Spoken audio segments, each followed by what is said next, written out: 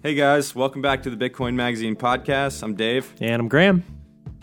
When we first reached out to Jameson Lopp for our first episode, we wanted to talk to him about being digitally private. But we also found out around the same time, Lopp was about to publish a op-ed with Bitcoin Magazine. In it, he disproves the claim that Craig Wright is Satoshi Nakamoto.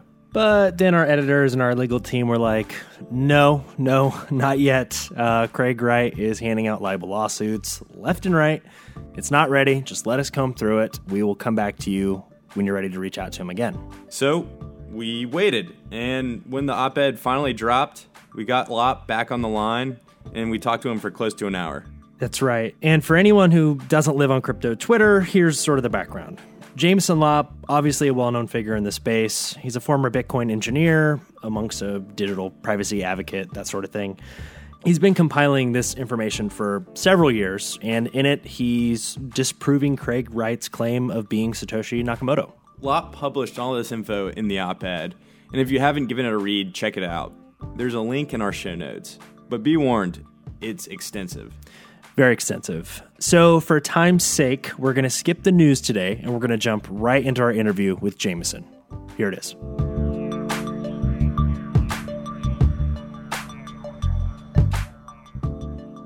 Jameson, before we jump into the article, can you give us a little background on your history with Craig? Well, like most people, I really started paying more attention to him in, I think, 2015 when he had the whole media blitz, coming out as Satoshi. Though I don't know at what point I realized that I had actually interacted with him a few times before that, I think in 2014 on Twitter. And basically everything he was saying back then seemed kind of like nonsense or gibberish to me. And so I generally did not pay that much attention to him, though eventually he ended up deleting that Twitter account along with a number of other of his sort of online postings, after the whole media blitz happened. And, I was fairly skeptical, as most people were, and figured, this is just going to be another short-term thing that's going to, go down in the annals of Bitcoin history and most people are going to forget about it. But then, the years kept dragging on and he just managed to keep coming back with new things and, staying in the limelight. And so that's what eventually led me to basically do a lot of my own research and end up compiling a lot of information to try to make it easier for people to understand what has actually been going on. Right. And you've met him before, right? That's right. We met in person at the, I believe, 2017 Bitcoin, or it's the Future of Bitcoin conference in Arnhem.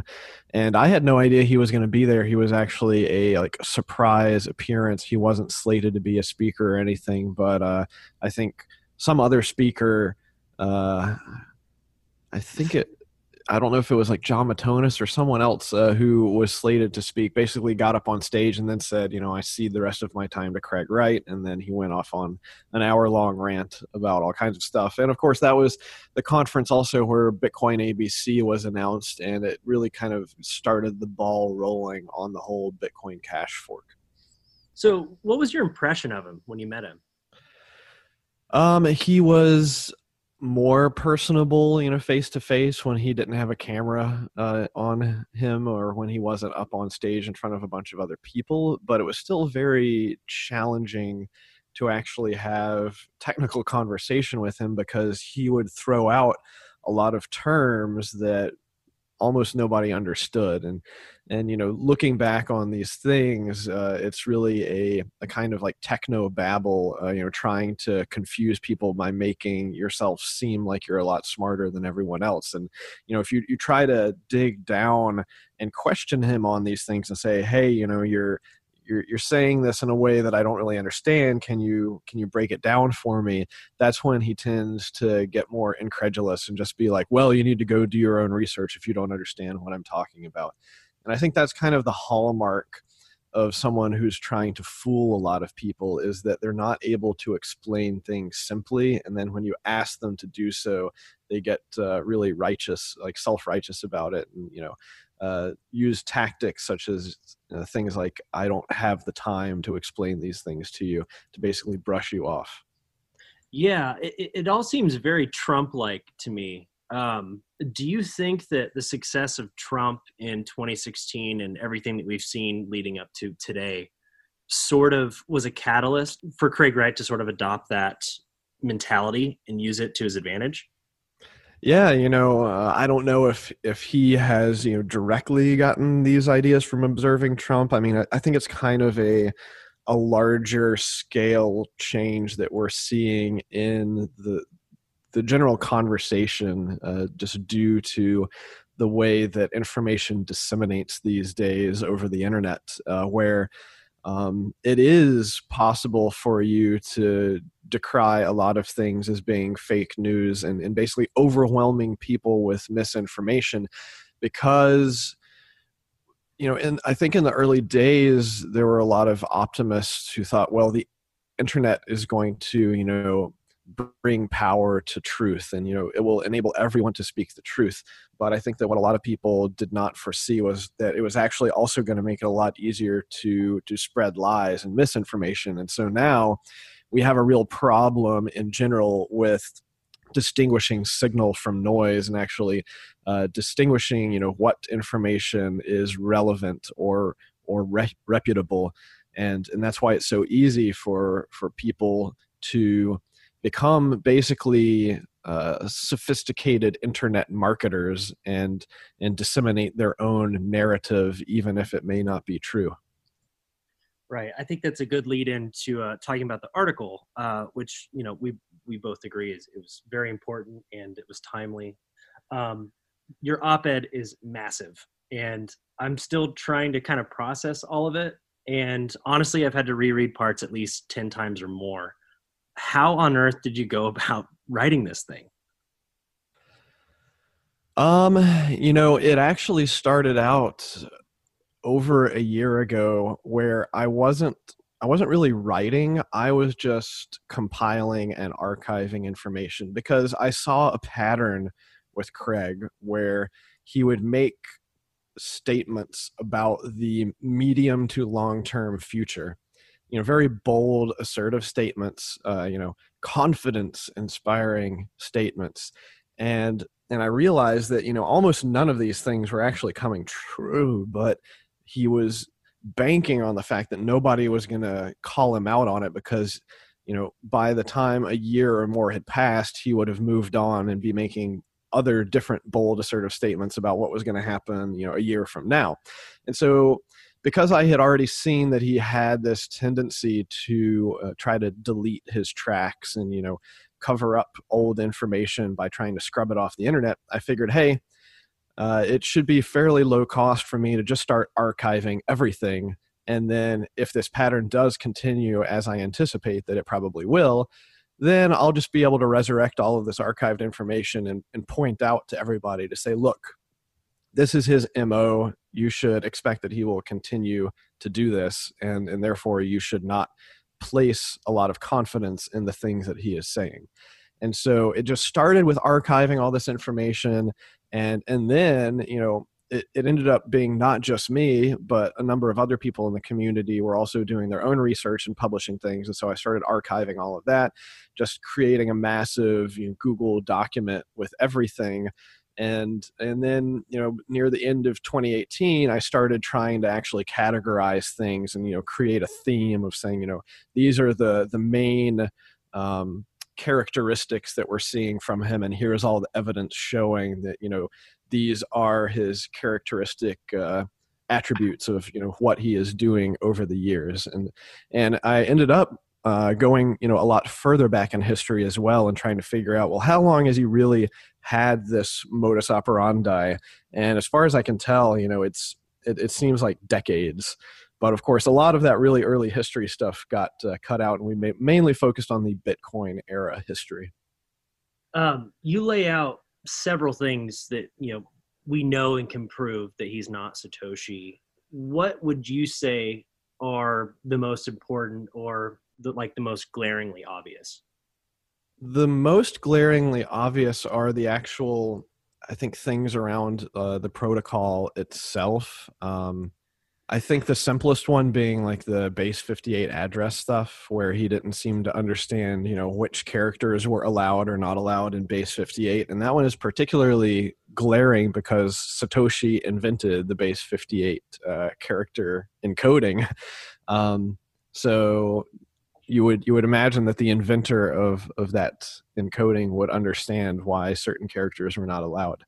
Then there are a lot of other things that are just like contradictory statements between what Satoshi said and things Craig have said. Or I think one of the ones that I really liked was I think it was actually on video or audio recording where he had said he only sent Bitcoins to Hal and Zuko. And at the time, that was what was known as public information. And then maybe a year or so later, Mike Hearn actually came out and published a bunch of private emails between himself and Satoshi that showed that Satoshi had actually sent a decent number of Bitcoins back and forth with Mike Hearn. And so, that was interesting to see. If Craig was Satoshi, you would think that he would know about that unpublished transaction information.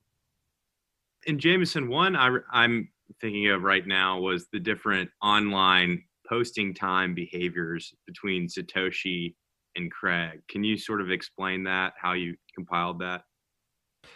Yeah, that one I would say is not as strong evidence. It's more, it's another signal. But, in and of itself, it is not hard proof. It is technically possible that, Craig was operating two kind of like split online personas and very meticulously only posting from the Satoshi account during hours that seem to match with the like Eastern Standard Time Zone, and then posting as Craig Wright under hours that match the Eastern Australian Time Zone. But the main point there being that if you aggregate up all of the timestamps of public activity by either one of them, meaning like blog posts and code commits and forum posts, there's a pretty clear gap where it would lead you to believe that the Satoshi entity was sleeping during periods that someone who lived on the East Coast of America would sleep, and Craig was sleeping during periods of time that you expect someone living in Eastern Australia would sleep. And the whole sleep thing, it's an inferred piece of data. It is the lack of data, is the inactivity, the lack of activity during those hours that leads you to infer that someone was sleeping. But of course, we can't prove that they were sleeping during that time. Right. I mean, it sounds like somebody would have to be incredibly smart and dedicated and disciplined to do something like that. And your evidence sort of leads us to believe that he doesn't have that capacity. That's more of a comment. Sorry. So Jameson, you said that Satoshi's identity doesn't really matter. If that's true, why are we still sitting here talking about this whole fiasco? Well, because it is a curiosity for a lot of people. Satoshi has become a mythical, almost like godlike figure, someone who has created this incredibly robust system that is threatening to central banks globally, potentially even threatening to nation states in some regards. And so people revere Satoshi for a number of reasons, and it's also a fascinating story that they were able to have such amazing operational security that no one has been able to find them. I think this is true for a number of cases of people, for example, like fugitives who have gone on the run and managed not to be found for decades. Those type of stories are interesting to people simply because it's so hard to stay off the grid and not be found. And then, of course, there's also just the aspect that there is decent evidence that Satoshi may be a billionaire in Bitcoin terms, and yet they have never spent any of that money, which is another major question of why would someone who is so wealthy not to actually make use of any of that wealth. So what does Craig have to gain from this whole thing then? What do you think his end game is here? Because it seems like he's doing way more damage to himself than good. Yeah, the end game, I mean, you can get very speculative about what the end game is. The only thing that I'm fairly sure of is that, he's just trying to keep the ball rolling. We could speculate as to why he ended up doing these things that he has done over the past number of years. It seems that it was, just trying to keep the ball rolling from other activities. We are aware of, for example, like the Australian tax office fraud, where he was assessed, I think, some pretty steep penalties for trying to take advantage of tax rebates that were ended up being rejected by the Australian tax office. And who knows, what other activities he may have been doing where he was privately posing as Satoshi back in the day in order to get various types of investments. And so if we believe like the public things that nChain and Craig have said, publicly they say that their end game is to assert intellectual property rights over various pieces of the ecosystem. And perhaps they're going to be patent trolling, or perhaps they just want to prohibit other actors in the ecosystem from doing certain things. One of the explanations that was given in the Satoshi affair was that they were going to try to package up and sell all of this intellectual property for a huge sum of money. But I think at this point that's fairly unlikely, given how poor his reputation is. So yeah, I mean, it's not clear, how he is making money at this point in time. We have some evidence and statements that he made a decent amount of money during his initial coming out as Satoshi. But, is nChain actually a profitable company? I highly doubt it. Is their end game more on the legal side of trying to charge money for use of intellectual property, or sue people for use of intellectual property? Really hard to say. There even could be a much deeper game where I think that it's quite possible that everything that Craig is doing is kind of a smokescreen, and that the real man behind the curtain has a completely different objective. But this is once again getting highly speculative. Right. That was going to lead me to my next question. What's Calvin Ayre's role in all this? The only thing that we have a pretty decent idea about is that he seems to be bankrolling a lot of it, and there is pretty strong evidence that Calvin Ayre has very deep pockets.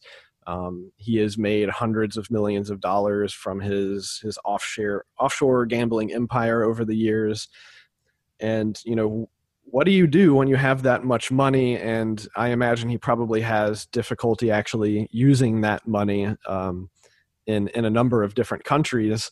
I know that I believe various United States authorities seized something like $70 million in assets from him over the years, which is probably only a small amount to him. But it seems like he would be very well positioned to take advantage of censorship resistant crypto assets, and perhaps he wants to use those in his various online platforms to make it more difficult for authorities to interfere with his operations.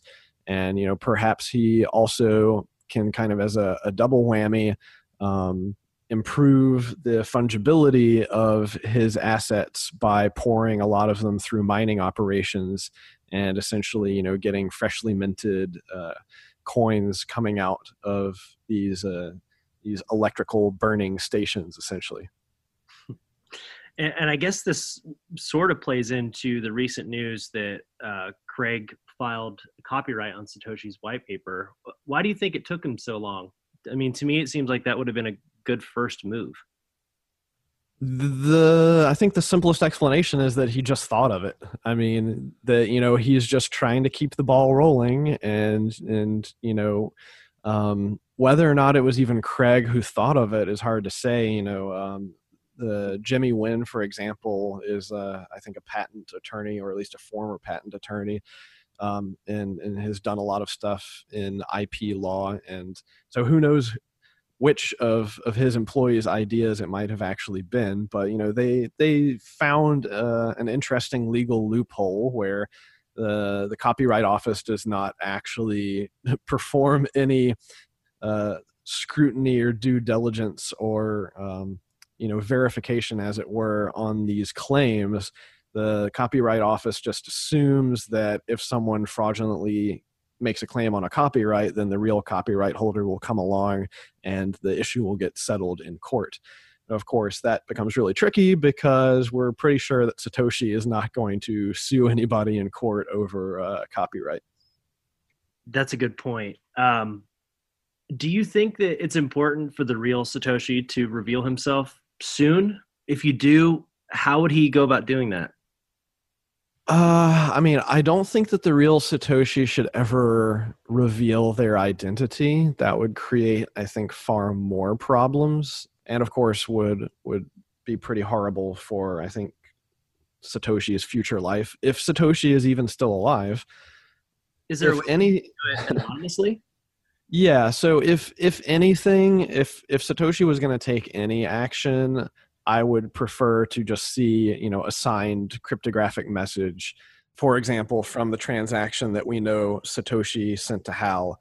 Satoshi could sign a message from the addresses that contained the UTXOs that were spent to send to Hal Finney, I think in block 9.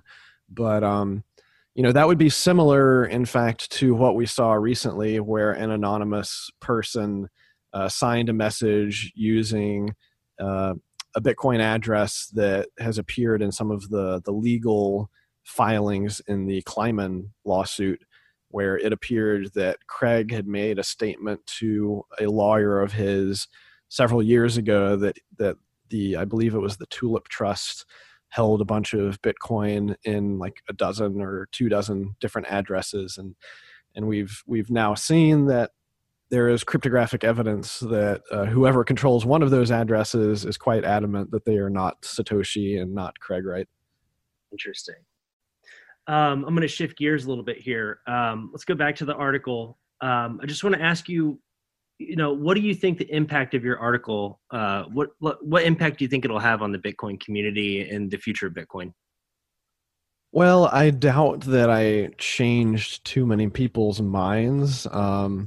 If anything, I may have just shown people that there's more evidence than they were aware of in the first place. And it most likely strengthened people's resolve one way or another, where I've seen, a lot of the negative feedback of the people who are Craig Wright believers, if you will, manage to come up with all kinds of excuses of why the information in my article is not factual, or at least not provable or whatever. One of my favorite ones actually was that nothing in my article should be believed because it's an opinion editorial article. Therefore, everything in it is not a provable fact. That was one of the funniest, I guess, logical hoops that somebody jumped through. But basically what I wanted to do with this is just have a well thought out and easily findable, comprehensive piece in the future, so that if anyone does come into this space and starts hearing stuff about Craig and is trying to do their own research and figure out what they should believe, that hopefully this will save them a lot of time. Good. Was there anything that you didn't mention in the article? Oh, there were a lot of things that didn't get mentioned. Most of them were his non-Bitcoin history. There was also a lot of other evidence that was less about his activities in Bitcoin and more about his character, that some of the editors and lawyers decided was too much, I guess, on the side of character attack rather than, factual statements about his Satoshi claims. So yeah, there's he's been a busy guy for the past several years, and there's a lot more out there that would probably sway people one way or another to believe that he's a credible person. So without getting into detail, for legal reasons, are there any resources that you could point our listeners to research this further? I think that we linked to a number of them at the very bottom of the article. There's like stopcraigwright.com. There is a plethora of Reddit posts by Contrarian on the BTC subreddit, for example, where he has a lot of other sort of back history of Craig's activities. But, whether or not that's even really important for people to spend their time doing, I would say probably not. Right. It's kind of catch-22, like you mentioned. I'm curious, have his lawyers reached out to you? I have not been contacted by any legal representation, and the only reason that I can figure that would be the case is because I'm a United States citizen.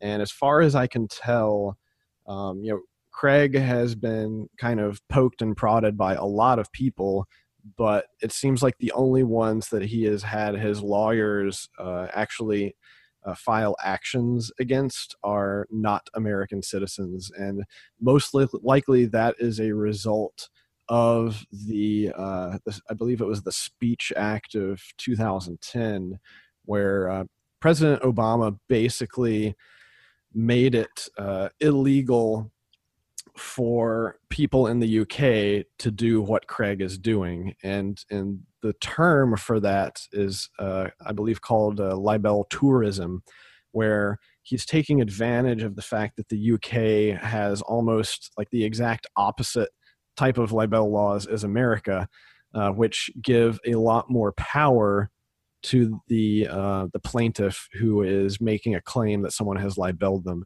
And so the burden of proof is actually on the defendant in the UK, whereas in United States, the burden of proof is on the plaintiff who is saying, this person libeled me. As a result of just a number of legal conversations that I have had with a variety of different lawyers, the laws in America protect me. That's speech law protects me against any actions in the UK itself. And in general, there's an extra level of protection, at least from the American standpoint, because Craig is he is well known enough that he would be considered a public figure, and the burden of proof for libel against public figure is even higher in America, where it has to be shown that the person making the defamatory statements actually knows that what they're saying is incorrect and is doing it with malice. And, it's very, very difficult to prove that. And I think that I've done a pretty good job citing all of my sources in the article that show that, yes, the article is biased. I obviously have my own beliefs and conclusions about what I'm trying to drive home here, but everything that I put into the article is backed up with evidence. Without even saying his name, we work closely with the gentleman from Bedford. We're watching that closely, and we wish him the best. But that's sort of why we asked that question, because it just seems like lawsuits are getting thrown out left and right. So we're really happy to hear that nothing's come your way yet. Yeah. I saw a tweet you commented to Peter too. I think it might have been yesterday, and I do hope he's taking it as seriously as he needs to be. Right. Yeah, I don't envy him. Is there anyone else in the community, or maybe even outside of it, that, if you're sort of detracting from one person, is there someone who's worth actually paying attention to and following in lieu of this kind of stuff?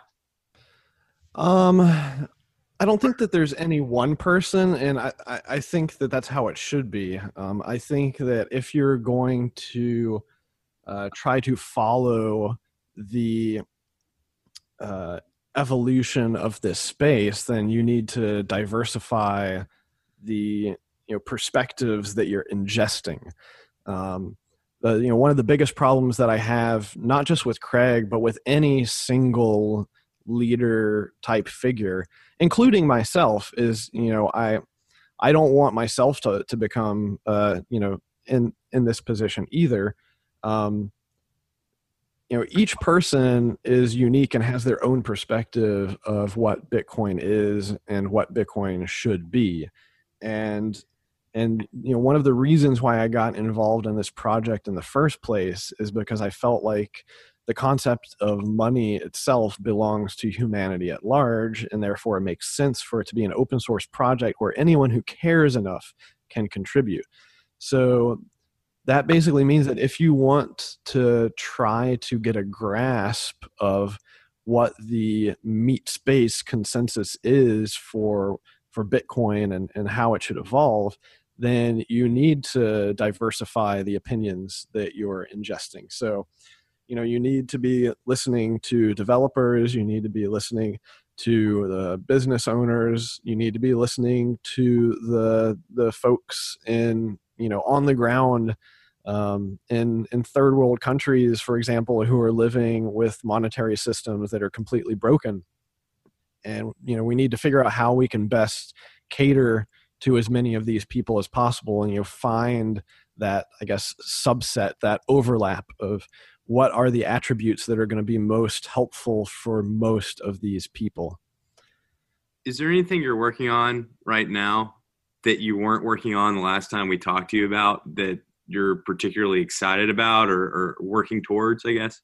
I mean, in general, I'm trying to put the whole Craig Wright thing behind me. I'm sure that Craig will continue, with his machinations and manage to find novel new ways to get a lot of media attention. I mean, from a marketing standpoint, the whole copyright thing was, got to give him credit. It was a very shrewd use of resources where I think he spent like $55. And as a result, he got major media attention with this like $55 expenditure and maybe a few hours of actual like paperwork and filling things out. So, I think that that's the type of thing we can continue to expect. And it is kind of like you said, it's like that Trump-like exploitation where on one hand, you can decry a lot of the media as fake news whenever whatever they're saying doesn't go along with your narrative, but then you can just do these such outrageous and outlandish things that it's so captivating that media organizations can't help but publish it because they know that they're going to get a lot of clicks. They know they're going to get a lot of advertising revenue by doing that. And so it is a really a vicious like catch-22 type of situation. I wish I had a solution for that. I think at this point, a lot of the conversations that I am seeing where people are talking about Craig, they're like, can we please stop talking about Craig? And I don't know how you do that. The only thing that I can do is try to stop talking about him as much as possible. Jameson, Bitcoin 2019 is right around the corner. Do you think there's a possibility that Craig's going to be there? Ooh, I really don't know. You never know where he's going to show up.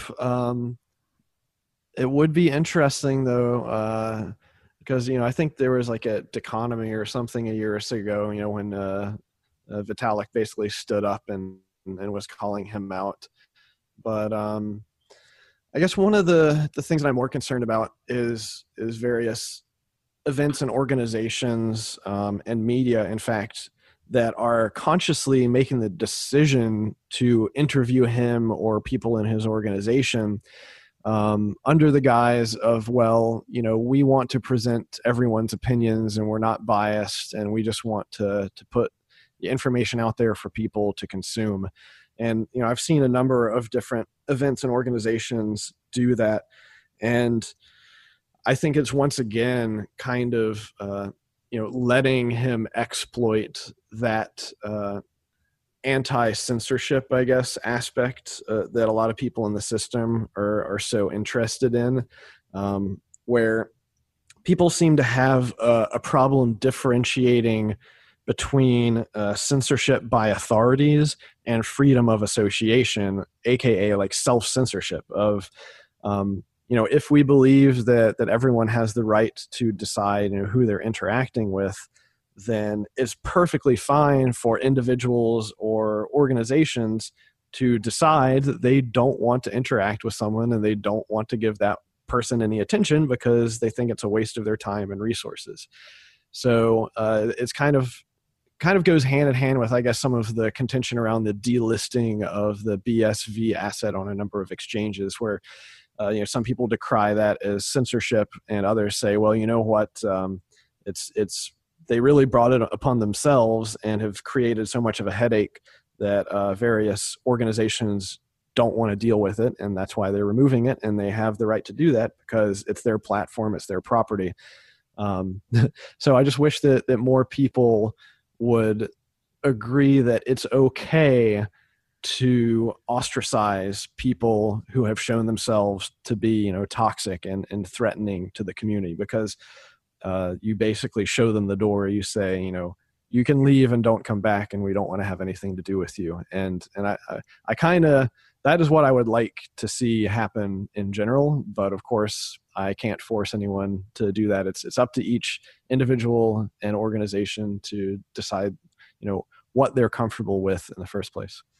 The last question I have for you is, do you have any privacy updates for us? Have you improved it any more than you already have?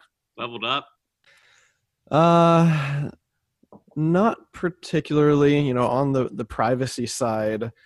I think the only way to really to level up again, or at least to do each major leveling up of privacy, basically requires you destroying everything that you have and starting over again from scratch. So, maybe in a few years.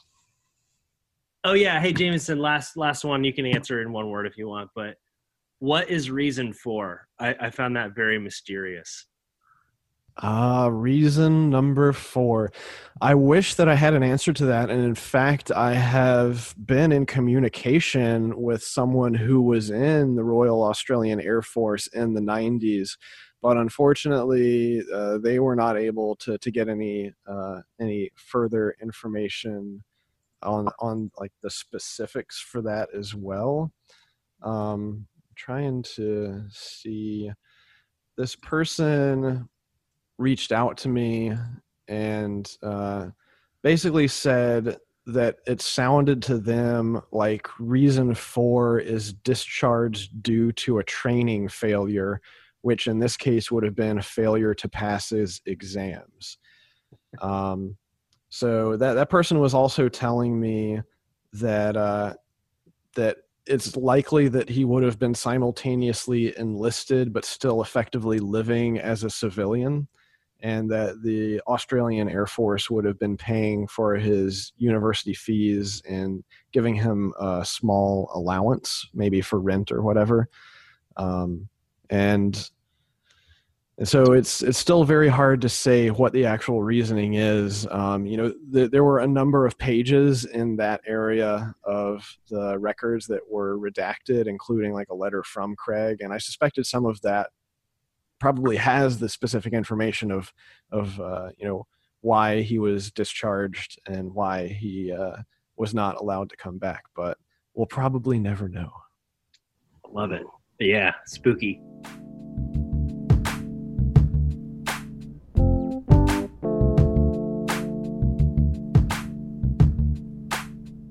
The Bitcoin Magazine podcast is a BTC Media produced podcast on the Let's Talk Bitcoin network. Today's episode was produced by myself and Dave. Theme music provided by Billy Sly from the Crypto Cantina. A very special thanks to our guests, Jameson Lopp, and of course, Satoshi Nakamoto. We are eternally grateful. Visit BitcoinMagazine.com for more in-depth news, analysis, and resources about the most successful peer-to-peer currency, and make sure to follow us on Twitter @BitcoinMagazine.